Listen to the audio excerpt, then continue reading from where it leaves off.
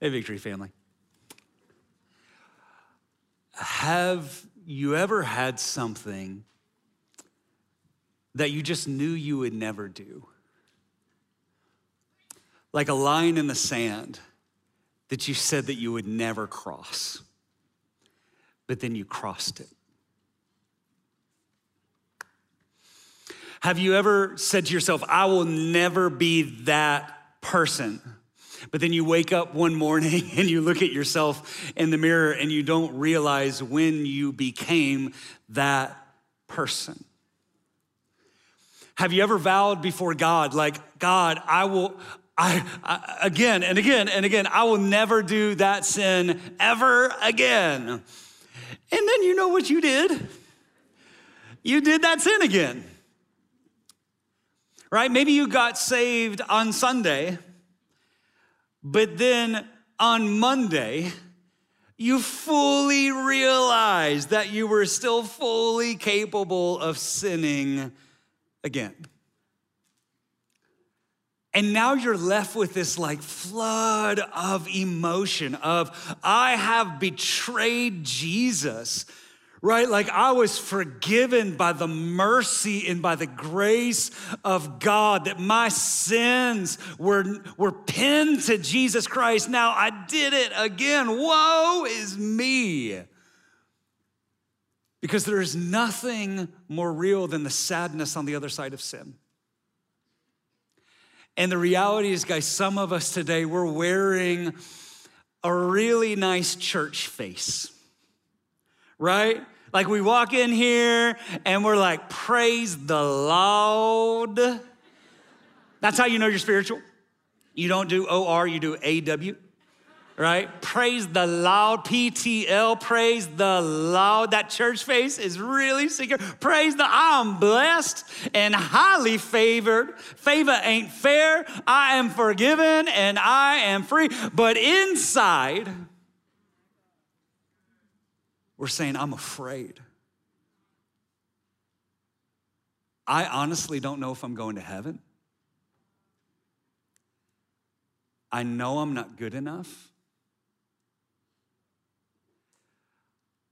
And I know that God can forgive everybody else's sins. I've heard enough sermons to know that God can forgive everybody else's sins. I don't think God can forgive mine, because I did the unthinkable and I did it again. And the last thing I did before I got out of my car this morning was I put on the church face. But on the inside, maybe we can agree with David, who felt this, Psalm 51:3. He says, God, I recognize my rebellion. It haunts me day and night. Against you and you alone have I sinned. I have done what is evil in your sight, and you will be proved right in what you say, and your judgment against me is just. What he's saying is, I know I've got a smile on my face. I know I just lifted my hands and I worship with the best of them. But on the inside, I'm a failure. And I deserve everything that's coming my way.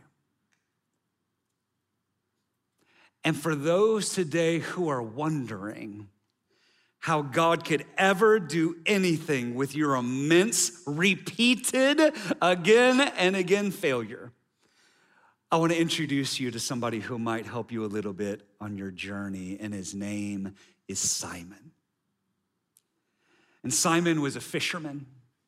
And one day Jesus came along while Simon was fishing. And he said, Simon, come and follow me. And crazily, Simon actually leaves his entire world behind and he goes to follow Jesus. Simon's the one who walks on water with Jesus. Simon's the one that when Jesus says, who do you say that I am? Simon says, I say that you are the Messiah. You're the Son of the living God. And Jesus kind of takes a step back and is like, whoa, Peter, Flesh and blood did not reveal this to you, but my Father in heaven. You didn't come up with that on your own. In fact, right now in this moment, I'm changing your name. What you just said is so powerful. No longer are you Simon. Now you are Peter, which means rock. And Peter, you're gonna be a rock. And on the rock of the proclamation that Jesus Christ is the Son of God, that's where God is gonna build the church. Big deal. Jesus takes this no-name fisherman and says, hey, you're actually gonna be the central leadership figure in the church that I'm building. And Peter's riding high, man, for like 10 minutes. You can go look it up, because in the next paragraph, Peter tries to keep Jesus from going to the cross. He's like, no, Jesus, remember, I got this whole thing figured. Flesh and blood hasn't remember, like, I know what's going on. You're not gonna die. You're not gonna go to the cross. And Jesus is like, get thee behind me, Satan. You're talking like the devil, Peter. Why? Because that's just who Peter was. Peter was the bold guy. Peter was the audacious guy. Peter was the guy who lived with his foot in his mouth, because he was always gonna be the one who speaks first. He's the one who gets out of the boat and walks on the water. Peter's the bold one. He's the one who spoke up when everybody else is silent. He's the unofficial number 2 leader of the group. Peter was not just a disciple, Peter was the disciple. And that's why nobody saw it coming, except for Jesus. Mark 14, verse 27. On the way to the Garden of Gethsemane, Jesus told them, he said, all of you will desert me. For the scriptures say, God will strike the shepherd and the sheep will be scattered. But after I am raised from the dead, I will go ahead of you to Galilee and meet you there. And Peter, audacious Peter said, Jesus, even if everyone else deserts you, I never will. Look at me, Jesus. I'm gonna be right by your side to the very end, ride or die. And Jesus replied, I tell you the truth, Peter, this very night, before the rooster crows twice, you will deny 3 times that you even know me. No, Peter declared emphatically, even if I have to die with you, I will never deny you. And all the others vowed the same. Have you ever had something you just knew that you would never do? Like this line in the sand that you said you would never cross, but then you crossed it. Because it's there in the Garden of Gethsemane that Peter falls asleep. When he knows in his heart of hearts, I need to be there supporting Jesus, because it's kind of like I'm like the leader of the group over here, right? Like I need to be there. And the only time he wakes up is when the Roman soldiers are there to arrest Jesus. Peter wakes up just like in zombie sleep, pulls out a sword and chops a dude's ear off. Now here's the note, here's the observation. Nobody aims for the ear.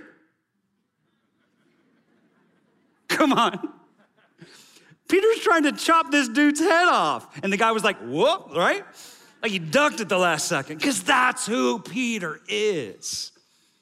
And Jesus is like, whoa, Peter. First off, he picks up the ear and does like supernatural super glue, right? Puts it back on the guy. And he's like, Peter, put up your sword.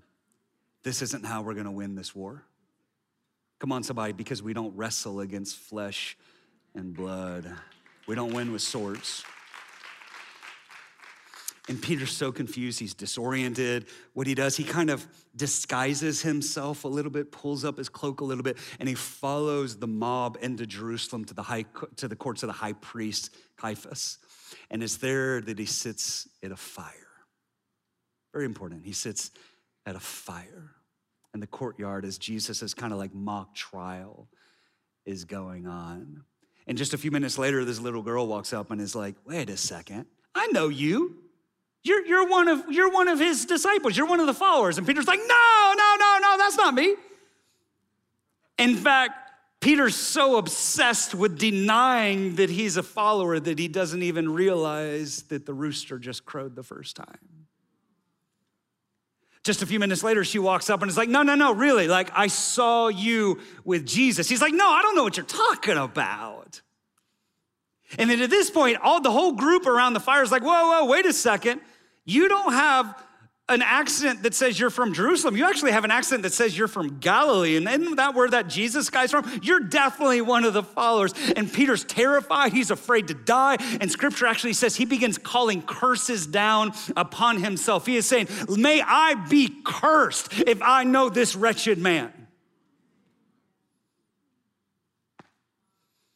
And the rooster crows the second time.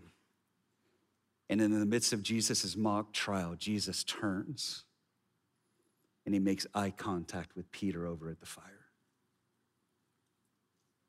And Peter realizes what's just happened. And he stands up and he runs away weeping. And Jesus is tortured and is murdered. And Peter isn't there.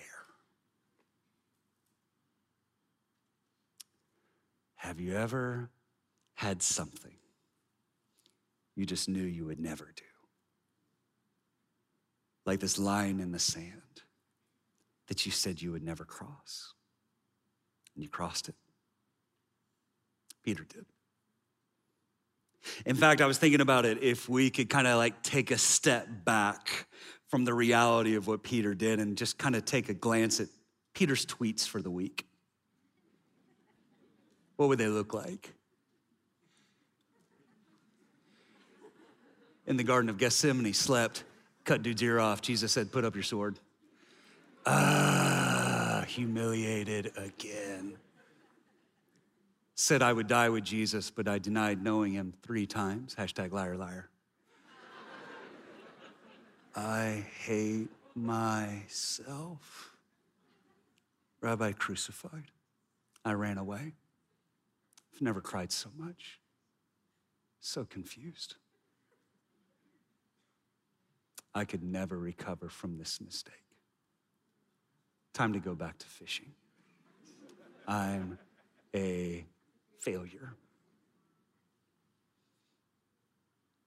And we find Peter where we first found him, fishing in Galilee. Peter returned back to what he knew. In a sense, Peter reverted back to being Simon again because he didn't think he was worthy of the name that Jesus had given him. Because he's betrayed his friends, he's betrayed his Savior, and he's betrayed his mission. Think about this. Peter betrayed his community, Peter betrayed Christ, and Peter betrayed his calling. And the question, kind of like when we look at this string of events, is how in the world could anybody ever come back from that? How can you ever recover from something like that? I'll tell you how you can recover from something like that. You might already know the answer. Sunday. Sunday is how you recover from something like that, because on Sunday, the stone rolls away and Jesus resurrects from the dead. And now if death is dead and our enemy is defeated and sin is conquered and Jesus is alive, then now all things are possible with God. Come on, all things are possible with God, that our God is in the restoration business. What Jesus does best is putting the broken pieces back together again. The living Jesus specializes in taking our brokenness between us and our friends, and us and himself, and us and our mission, and restoring it all. And he did it for Peter, and he can do it for every single one of us. And here's what he does. Here's the restoration process in this story. Here's the first thing he does. Jesus restores us back to community. Jesus restores us back to community. Here's the idea, guys, is when we sin like big time, in the sense of like the sin that persists, the sin that doesn't leave us. You know what I'm talking about? Like sometimes we do sins and we receive that forgiveness and we just keep moving forward. Other times we get stuck That weight comes upon our shoulders and we just can't keep moving. When we enter into that sort of sin, what happens is this narrative begins in our mind. The enemy begins whispering in that you're not worthy to be around God or God's people. Therefore, what I should do is run away and hide. That's what Adam and Eve did in the garden. And that's what Judas did. And then the enemy took him out. Because that's what condemnation does. Condemnation tells you you're not worthy and you could never recover from this. In fact, if anybody actually found out the real you, they would reject you. So you just need to keep everybody at arm's distance. And listen, maybe you've been in church long enough to know this. I know I have, that I've seen the people that they sin. The enemy begins the narrative. They think everybody knows. And what the enemy says is, you should just reject yourself before they can reject you. So what I'm gonna do is, I'm gonna take a break. Anybody know anybody who's taken a break?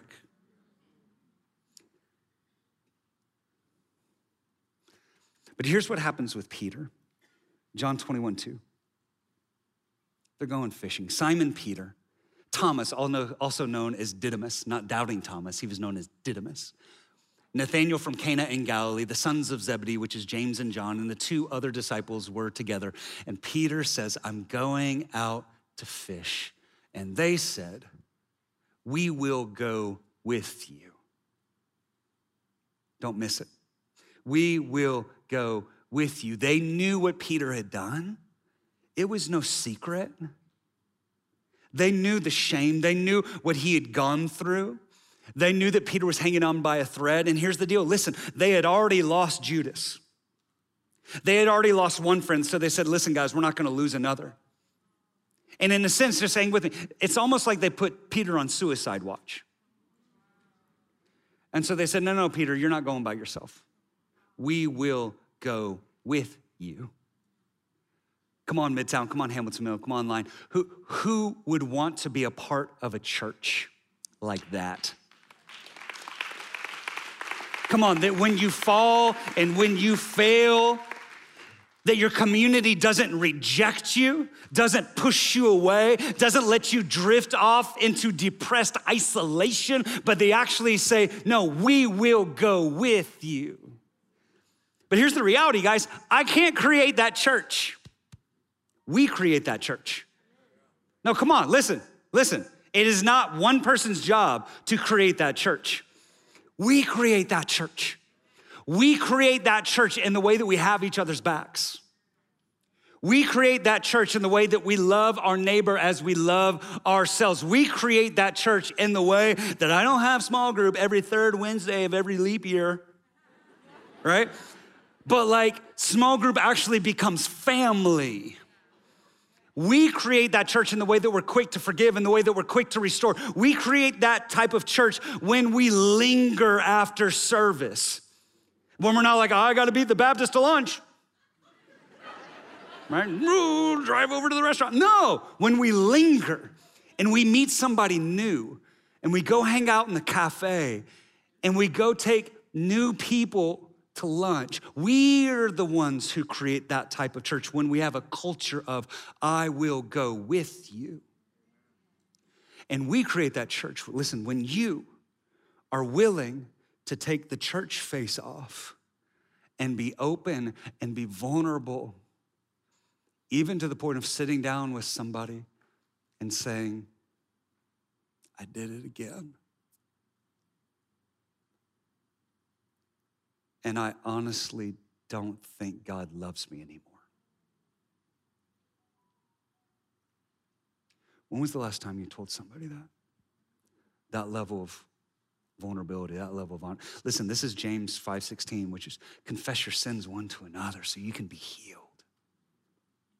Listen, it doesn't say confess your sins one to another so you can be forgiven. That's God's job.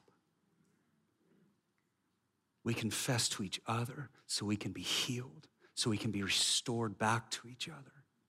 So there's not this chasm of hidden secret sin that we're hiding behind and we put the face on.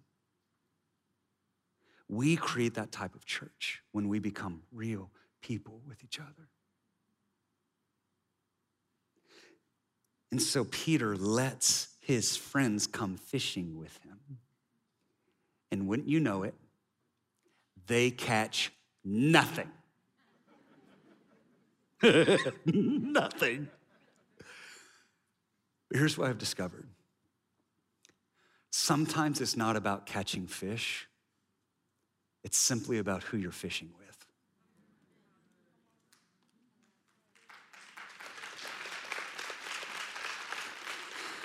See, Peter needed this. Peter desperately needed his friends. And I want you to notice what happens. In the context of community, the resurrected Jesus shows up. I want you to imagine the scene with me, okay? Peter and the other disciples are out fishing. And Jesus calls out to them. And Peter, from 100 yards out, he recognizes that it's Jesus. And Peter does what Peter does best. Peter jumps out of the boat and swims in because he's so excited to see Jesus. In fact, he's so excited that he doesn't realize that the two of them haven't talked, like really talked, since Peter betrayed him. And Jesus and Peter reunite by a fire right on the shoreline. The early morning birds are chirping. Jesus is cooking breakfast. And Peter's guilt and shame is sitting on his shoulders with the weight of an elephant. Peter, it is so good to see you. It's good to see you too.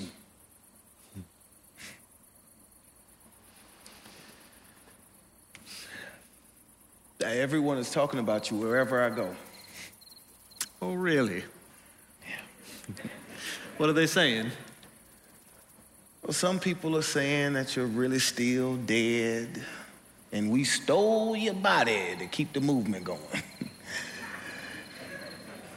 And some are saying that you are the Messiah. And people are asking what's next. And some don't know what to believe. So what about you? Huh? What do you believe? I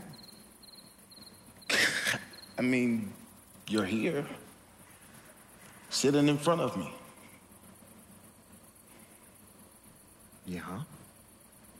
So then, now what? I was hoping you would tell us. 'Cause we really don't know what to do right now. Is that why you came back to Galilee? I don't know. I guess it just made sense to come back here.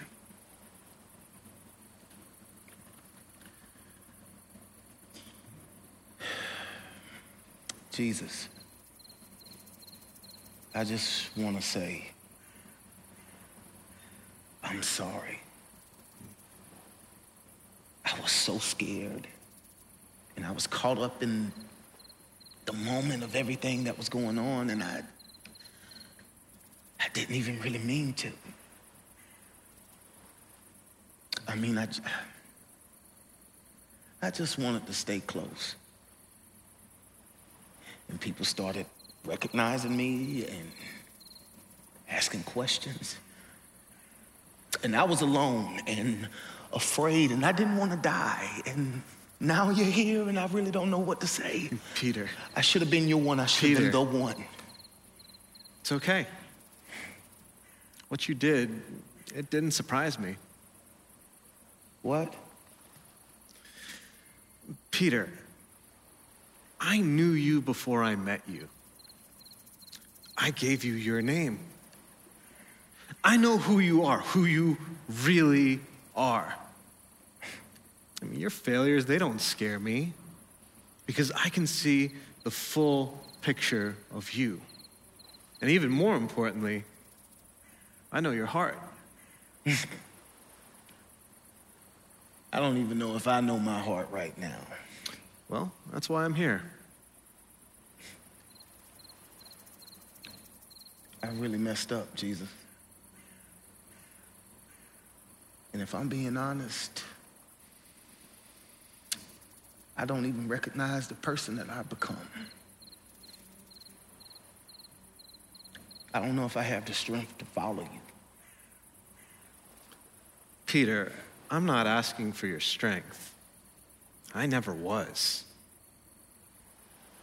So what are you asking for?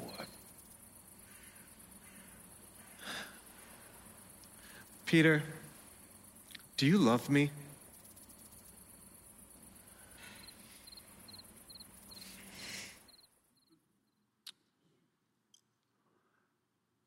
I've stood on this beach in Capernaum twice, on the shore of the Sea of Galilee, longing to be a fly on the wall for this conversation, where Jesus basically asks Peter, after all you've done, do you still love me? And what Jesus is doing in this interaction is he's restoring Peter to himself. Because this is what God does. God restores us to community, and then he restores us to Christ. And how this interaction between Jesus and Peter actually goes in the text is this, in John 21, verse 15. It says, when they had finished eating, Jesus said to Simon Peter, Simon, son of John, do you love me more than these? Now here's the deal, don't just rush past this, because the question obviously is, who are these? And the other disciples are there, and what Jesus is actually doing, he's saying, Peter, do you really actually still think that you love me more than everybody else? Right, because remember, you were the one who was louder than everybody else saying that you said that you would never leave me, but you were the first one to leave me. And what he's saying is this, he's attacking this spiritual pride inside Peter. And he's saying, Peter, for so long you have relied on your strength. What's gonna happen when you encounter your weakness? Are you gonna run away and hide? Simon, son of John, do you love me more than these? Yes, Lord. Peter said, you know that I love you. And Jesus said, feed my lambs. And again, Jesus said, Simon, son of John, do you love me?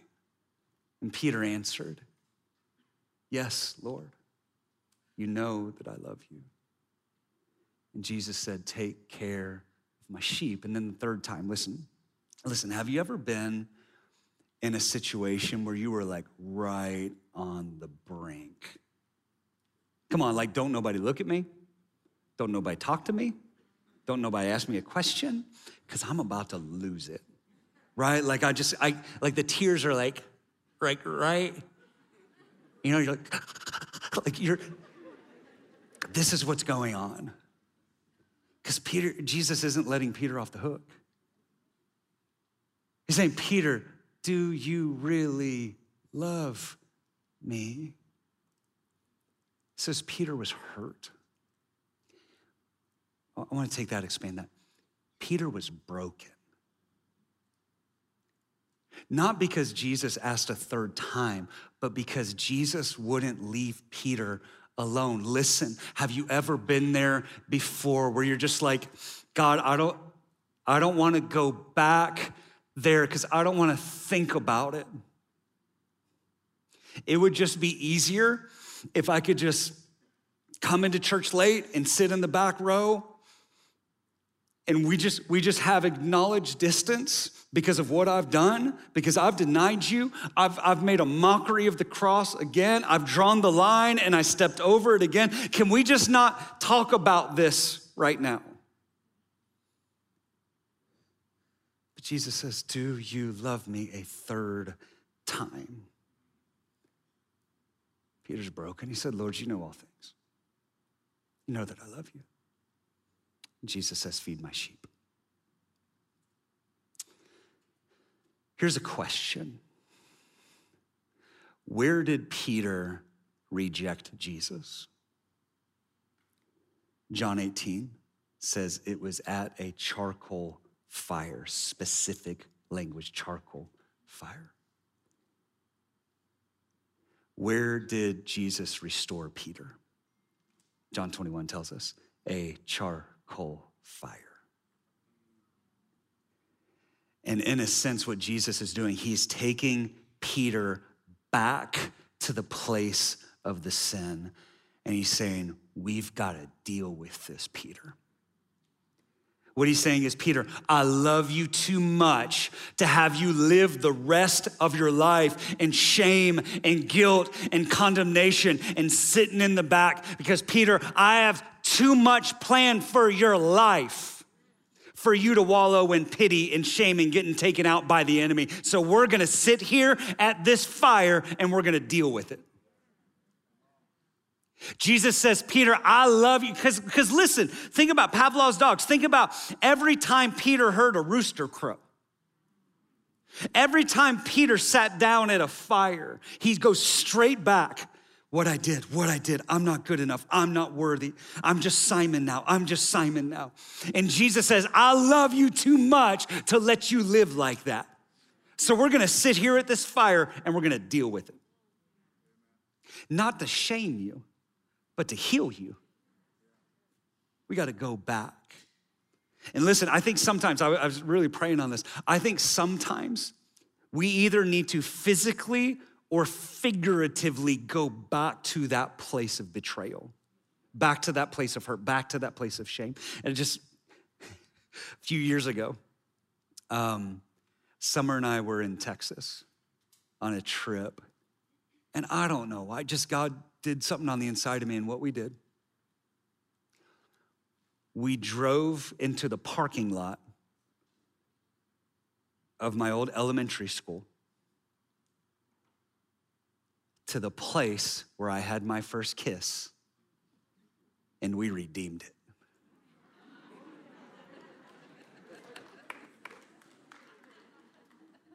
Because my first kiss was terrible. It was so bad. It's a different sermon. But I think sometimes, if you can, you need to go back to that place of brokenness and let God heal it. Listen, I was feeling this specifically. Some of you, when we're done today, you need to pull out your phone because you've been trapped in addiction to pornography or whatever wickedness has been coming through that. And you need to look at that phone and say, all right, Jesus, where do we go from here? I felt this specifically. Some of you, if you're able, you need to get in your car and you need to literally drive back to the place where you were abused. In a safe way, park on the street, park outside that club, go outside that house, whatever that is, and say, God, I'm gonna sit here at this fire. I'm not gonna let you look me in the eyes, because I'm tired of living under the elephant of the shame of what happened here. And I'm not gonna live like this any longer. And I'm gonna let you set me free. And as Peter sits there at that fire with Jesus, guilty and ashamed and condemned, feeling worthless, feeling 1,000,000 miles away from God,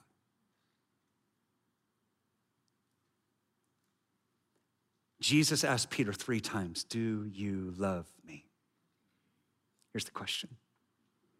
How many times did Peter betray Jesus? 3 times. For every rejection, Jesus has a restoration.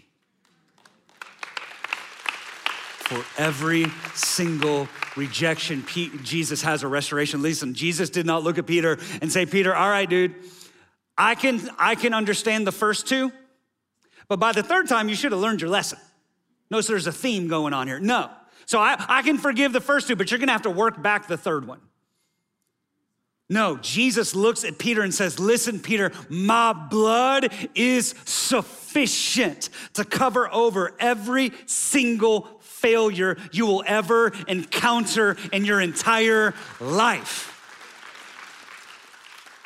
And something beautiful is happening right here underneath the text that's too easy to miss, okay? In Greek, which is the language of the New Testament, there's actually several words for love. In the English, we really only have one word for love, so we can kind of miss some of the nuance that's going on here. And so if I kind of strip John 21 down to the questions, here's what's happening.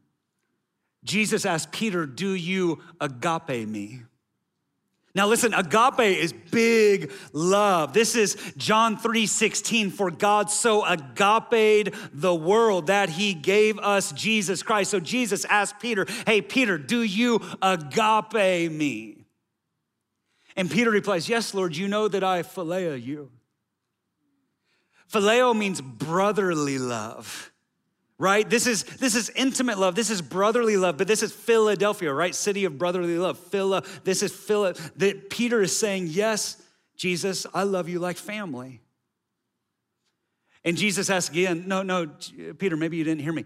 Do you agape me? Do you love me with a love that's worthy of loving God? Yes, Lord, you know that I love you like a brother. What Peter is saying is, Jesus, I'm giving you all I got. I don't know how to love that big. I don't know how to love that strong. I don't know how to love like you do. But I'm gonna give you all I got. And what's so beautiful here is that Jesus doesn't come back and he's like, all right, Peter, well, here's the deal. Well, since you can't love me the way that I'm worthy of being loved, I'm gonna go ahead and just push you away. I'm done with you. No, actually what Jesus does, he steps down into Peter's world and he uses Peter's language. And he says, Peter, do you phileo me? Peter says, Jesus, you know I do. And what Jesus is saying is, Peter, if I have your yes, that's enough to work with. Because Peter, if I have your yes, and if you stick with me long enough, then your love for me will grow and it'll mature and it'll become vibrant to the point that your life will line up with your love. Peter, do you love me? And Jesus takes this man who crossed a line that he said that he would never cross, who's racked with guilt and shame and condemnation, who feels like God is a million miles away. And what he does is he gives Peter new glasses to see his life through. Come on, he gives Peter new glasses. He says, Peter, up until now, you've been viewing your life through the lens of your sin. So whenever you think about me, you think, I'm not worthy. I've done too much. I'm not worthy of your love. I'm not worthy of heaven. And in a sense, Jesus is looking at him right there and is like, you're actually kind of right. Because Isaiah 53:6. All of us like sheep have strayed away. We have left God's path to follow our own. Yet, come on, somebody say yet. Come on, Midtown. Come on, Hamilton Mill. Yet. Come on, online in your living room. Yet. The Lord has laid on him the sins of us all. We have all sinned and all fall short of the glory of God. We have all wandered. We have all gone astray. But the good news is, yet God has laid on Jesus the sins of us all. It's not that some of us had all of our sins forgiven and some of us had some of our sins forgiven. No, all of us have had all of our sins forgiven because of the blood of Jesus Christ. Through Jesus Christ, you are forgiven. You are free. God loves you. You're his friend. Come on, guys. Forgiven sinners should be the happiest people on the face of the earth. Not walking around judging all the other sinners, but just walking around being like, I can't believe it. Look at what God's done in my life. Because my heart will never die before God again. I am crucified with Christ. I am a new creation. Behold, the old things have gone. The new things have come. And now Romans 8:1. Therefore, there is now. What's locked up in the now? Now that Jesus went to the cross. Now that Jesus bled out for sin. Now that Jesus was buried. Now that Jesus defeated hell. Now that Jesus rose again. Now that Jesus is alive. Now that Jesus ascended into heaven, is sitting at the right hand of God, the Father Almighty, ruling and reigning over our past, our present, and our future. Now there is no condemnation for those who are in Christ Jesus. And those are the new glasses that Jesus gives Peter. Those are the new glasses that no longer do we have to view our life through the lens of our sin. We can view our life through the lens of God's Son. That I am not defined by my failures, I'm defined by his victory. Come on, somebody. And what we want is for our entire theology to be cruciform. That means my entire life is wrapped around the cross. My past, my present, my future. If you could take a look at the totality of my life, it is wrapped around the cross, that every part of me is defined not by what I've done, but because of what he has done. That is it. Saved by grace through faith, or else we could brag about it. And it's in Jesus, listen, it's in the cross where the Father's hand reaches down vertically and our hand reaches out horizontally, and we meet in Jesus. We meet in Jesus. All glory to Jesus. We are restored to God through Jesus Christ. So now we can stop sitting here beating ourselves up all day over our sins. Why? Because Jesus was already beaten for our sins. And so I don't have to have a pity party. I don't have to wallow in it. The greatest way, listen, the greatest way that I can glorify God, the greatest way that I can say thank you to Jesus is to actually believe that I am who he says that I am and I can do what he said that I can do. And to walk in the victory that he has purchased for me. And that every time I fall down, though a righteous man falls 7 times, he gets back up every single time. I don't have to sit in that because Jesus has already paid for that. I am not minimizing what Jesus did. I am maximizing what Jesus did. Because he's already paid for it, so I don't have to pay for it again. Could the church of Jesus get their minds around this? That you don't have to pay for your sin any longer because Jesus already did. Peter, do you love me? Peter, do you love me? Peter, do you love me? Jesus is jackhammering at that concrete on Peter's heart of shame and condemnation and a broken identity, and I could never, and I'll never again, and I failed, and I could never move past this, and I've crossed that line again, and go, oh God, woe is me. No, he's wearing him down as he asked time and time again, Peter, do you really love me?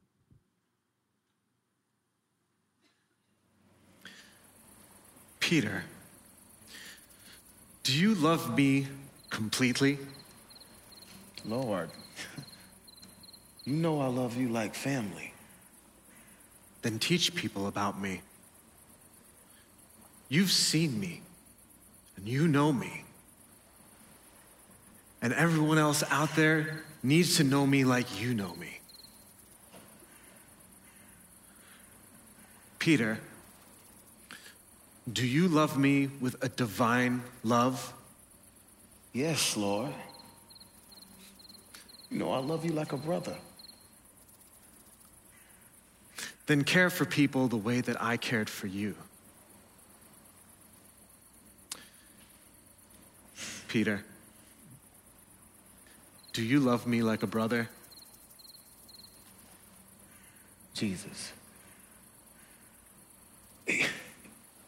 You know everything.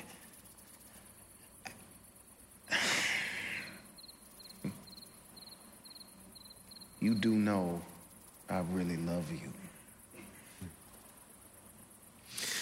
Then lead my people the way I led you. I will build my church on the word of your testimony about me, that I am the Messiah, the one who saves.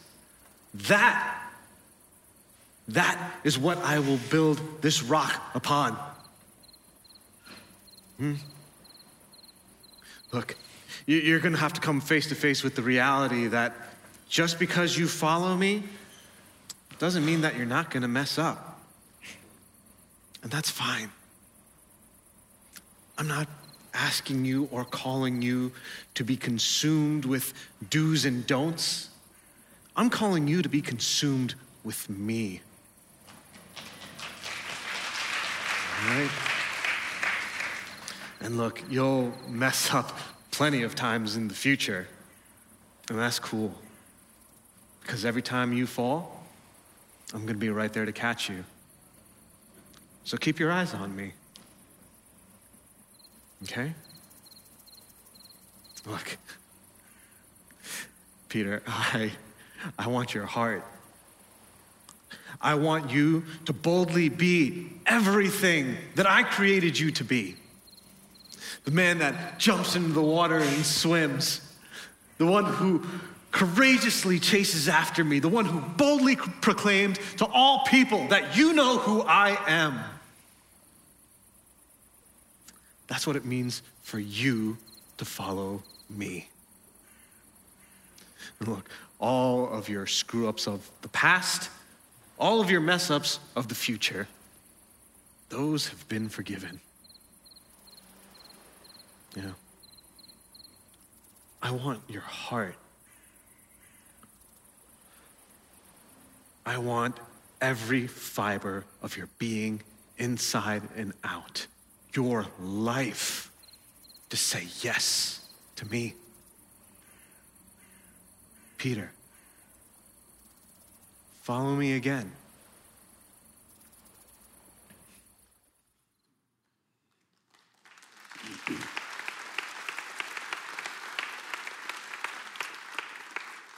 And if you know the story, Peter did follow Jesus until his final breath. And just a few weeks later, actually, this timid guy who is afraid of a girl asking him if he knew Jesus actually stood up and preached to the entire city of Jerusalem. 3,000 people get saved. The early church is born, and Peter courageously leads this infant startup church through its most difficult, trying days, to the point that at the very end, Peter is crucified upside down because he says, I'm not worthy to die like Jesus did. And it all comes back to this moment with Jesus sitting, Peter sitting with the God of second chances. Him saying, come, follow me again. Because to every person who feels unusable, unworthy, unloved, unrescuable, Peter's the reminder that all things are possible with God. And it's here in this final scene that Jesus restores Peter to his calling. We're restored to community, we're restored to Christ, and we're restored to calling. Because behind each Peter, do you love me? There's the answer. Feed my sheep, shepherd my lambs. What Jesus is saying, listen, what Jesus is saying is, Peter, if you love me, do what I've called you to do. Peter, if you love me, do. This is emancipating greatness, guys. What Jesus is trying to say is, I want to heal you and restore you to the place where you can actually be who I've called you to be and to do what I've called you to do. And what Jesus does, listen, this is so crucial. Jesus looks at Peter and says, Peter, you failed, but that doesn't mean you're a failure. Your behavior and your identity are two different things. Because when I am found in Christ, that's my identity. My sin is not my identity any longer. That when I fail, I am not cast out. I am not cast aside. I am not thrown into the trash heap. I am not unreconcilable. I can be restored to community. I can be restored to Christ, and I can be restored even to my calling. Because when Jesus gets a hold of you guys, maybe you've experienced this. When Jesus gets a hold of you, Jesus can turn your mess into ministry. What he does, he takes you going through your marriage mess, and if you can come out alive on the other side, reconciled with Christ and to each other, what God does is he takes that, heals that, makes it your calling, turns you around, and sends you back into other people's mess as your ministry. And what God can do is he can take you out of your addiction and rescue you and redeem you and restore you and heal you and then send you back in to help other people get free. And that's what he does with Peter. He takes this guy who's afraid of a little girl saying, aren't you a disciple? No. And he takes him and he makes him the boldest preacher in the baby church. That's what he did with me. I was terrified of talking about Jesus. Now you see what happens. Careful what you say that you'll never do. Because all things are possible with God. And this is why the devil wants to isolate you and take you out. Because he knows that if Jesus can restore you back to himself and then back to community and back to your calling, then God can take what the enemy meant for evil and he can work it together for your good and the good of those who love God and are called according to his purpose for you. That God can take your test and turn it into your testimony. God can take your mess and turn it into your mission field. And God can take your catastrophe and turn it into his victory. Because that's the type of God that we have. And here's the reality. Here in this room, at Hamilton Mill, in Midtown, and online, wherever you find yourself today, these spaces are full of amazing, redemptive, resurrected, second chance God stories that we need to stop being ashamed of. Because we're robbing God of his glory. Listen, the book of Mark, right? I don't know if you know this. The book of Mark was written by Mark, right? But Mark wasn't a disciple of Jesus face to face. Mark wrote down Peter's story. Peter dictated, Mark wrote it down. Mark was the first gospel. Therefore, Mark is the first place where we see Peter's denial written down. Peter was not too ashamed of his story to let it be used for God's glory. Because when Jesus kissed Peter's failure, he turned that failure into victory and into a platform for Peter's ministry that we all now are blessed by. And so let me say this. It's time to stop hiding. It's time to stop wallowing. And it's time to stop living in condemnation. Because there is no condemnation for those who are in Christ Jesus.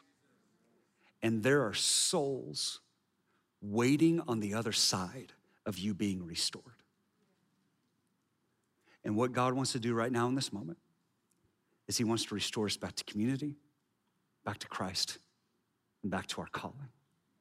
So that maybe, by the time that we leave here today, we might even be able to agree with Peter's final tweet.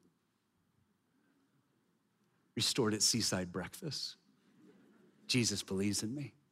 Jesus loves me. I can do this.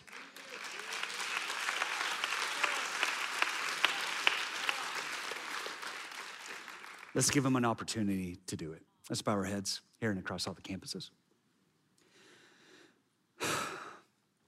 Oh, Father, we love you. Father, some of us in here today have done something we just knew that we would never do. We crossed a line that we said that we would never cross.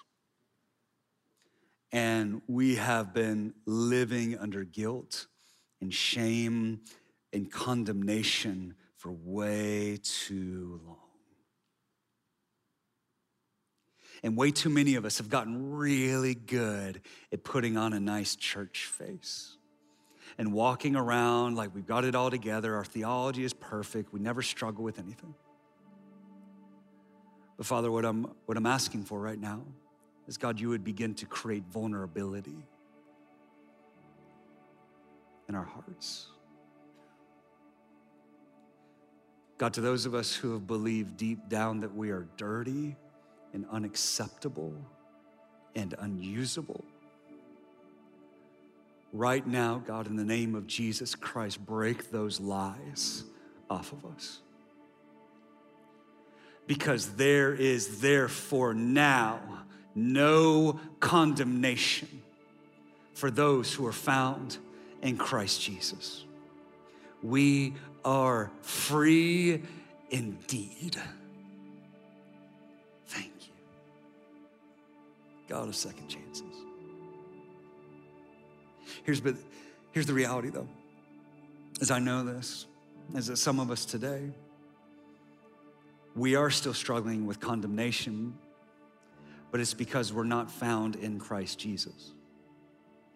We've never fallen at the foot of the cross. We've never cast our cares on him. We've never put our faith in him instead of ourselves and our own good works. And so because of that, our sins, our past, our failures are still ever present with us. But here's the good news for us, okay? Is that Jesus is the one who pursued Peter. Think about this. Peter didn't pursue Jesus. Peter ran away. He was hiding. Jesus took that first step. In a sense, Jesus left the 99 and he pursued the one, because that is the ministry of Jesus. And he's doing the same thing for you today. God wants you to know this today, is that Jesus has time for you. He's not too busy. There's not other people who need him more. No, Jesus has time for you. So here's what we're gonna do across all our campuses, wherever you find yourself. If you say, today I need to say yes to Jesus, to repent of my sin, to turn away from the way that I was going, and to place my past, my present, and my future in him, then we're gonna take this step and we're gonna pray together. And family of God around you, they're gonna pray with you. And this is a holy moment. This is a God moment. That through this, there's a transformative power of God. There's a rescuing that happens, and it's beautiful. And so let's pray like this. Say, Jesus, I feel sinful. I'm dirty, but you are clean and you are holy and you lived the perfect life and you went to the cross and you died in my place. I had wandered away, but you left the 99 and you found me. Today, I admit that I have been found and I say yes to Jesus. I repent of my sin. I turn from my way and I come home to go your way. Make me new. Forgive me. Make me clean. Restore me to community, to yourself, and reawaken my calling, that I'll live for you the rest of my days. In Jesus' name. Amen. Amen. Here's what we're gonna do, guys, is we're gonna take one more step, okay, across all our campuses, one more step. And we're gonna have a moment of reconciliation. All right, and so if you're a prayer leader here in Norcross or in Midtown or in Hamilton, why don't you go ahead and come forward to the front? Why don't you go ahead and make your way to the front here? And we're gonna have a moment, okay? While the worship teams play, where you may say, hey, I need to be reconciled to community. Maybe you need a James 5:16 moment where you're saying, confess your sins one to another so you may be healed. When was the last time you got vulnerable and you opened up so you could be healed? Maybe you need to take that step. Others of you, you need a shoulder to cry on because this last week or this last month has been heavy. Maybe some of us, we need prayer for healing. Maybe you just gave your life to Jesus. Yes. You need to tell somebody you did. And we're gonna give you some next steps for that. And we're gonna take these next few minutes. We're gonna allow God to do what God does best, to restore us. So may the Lord bless you and keep you, make his face shine upon you. And may his kindness, do you love me? Do you love me? Do you love me?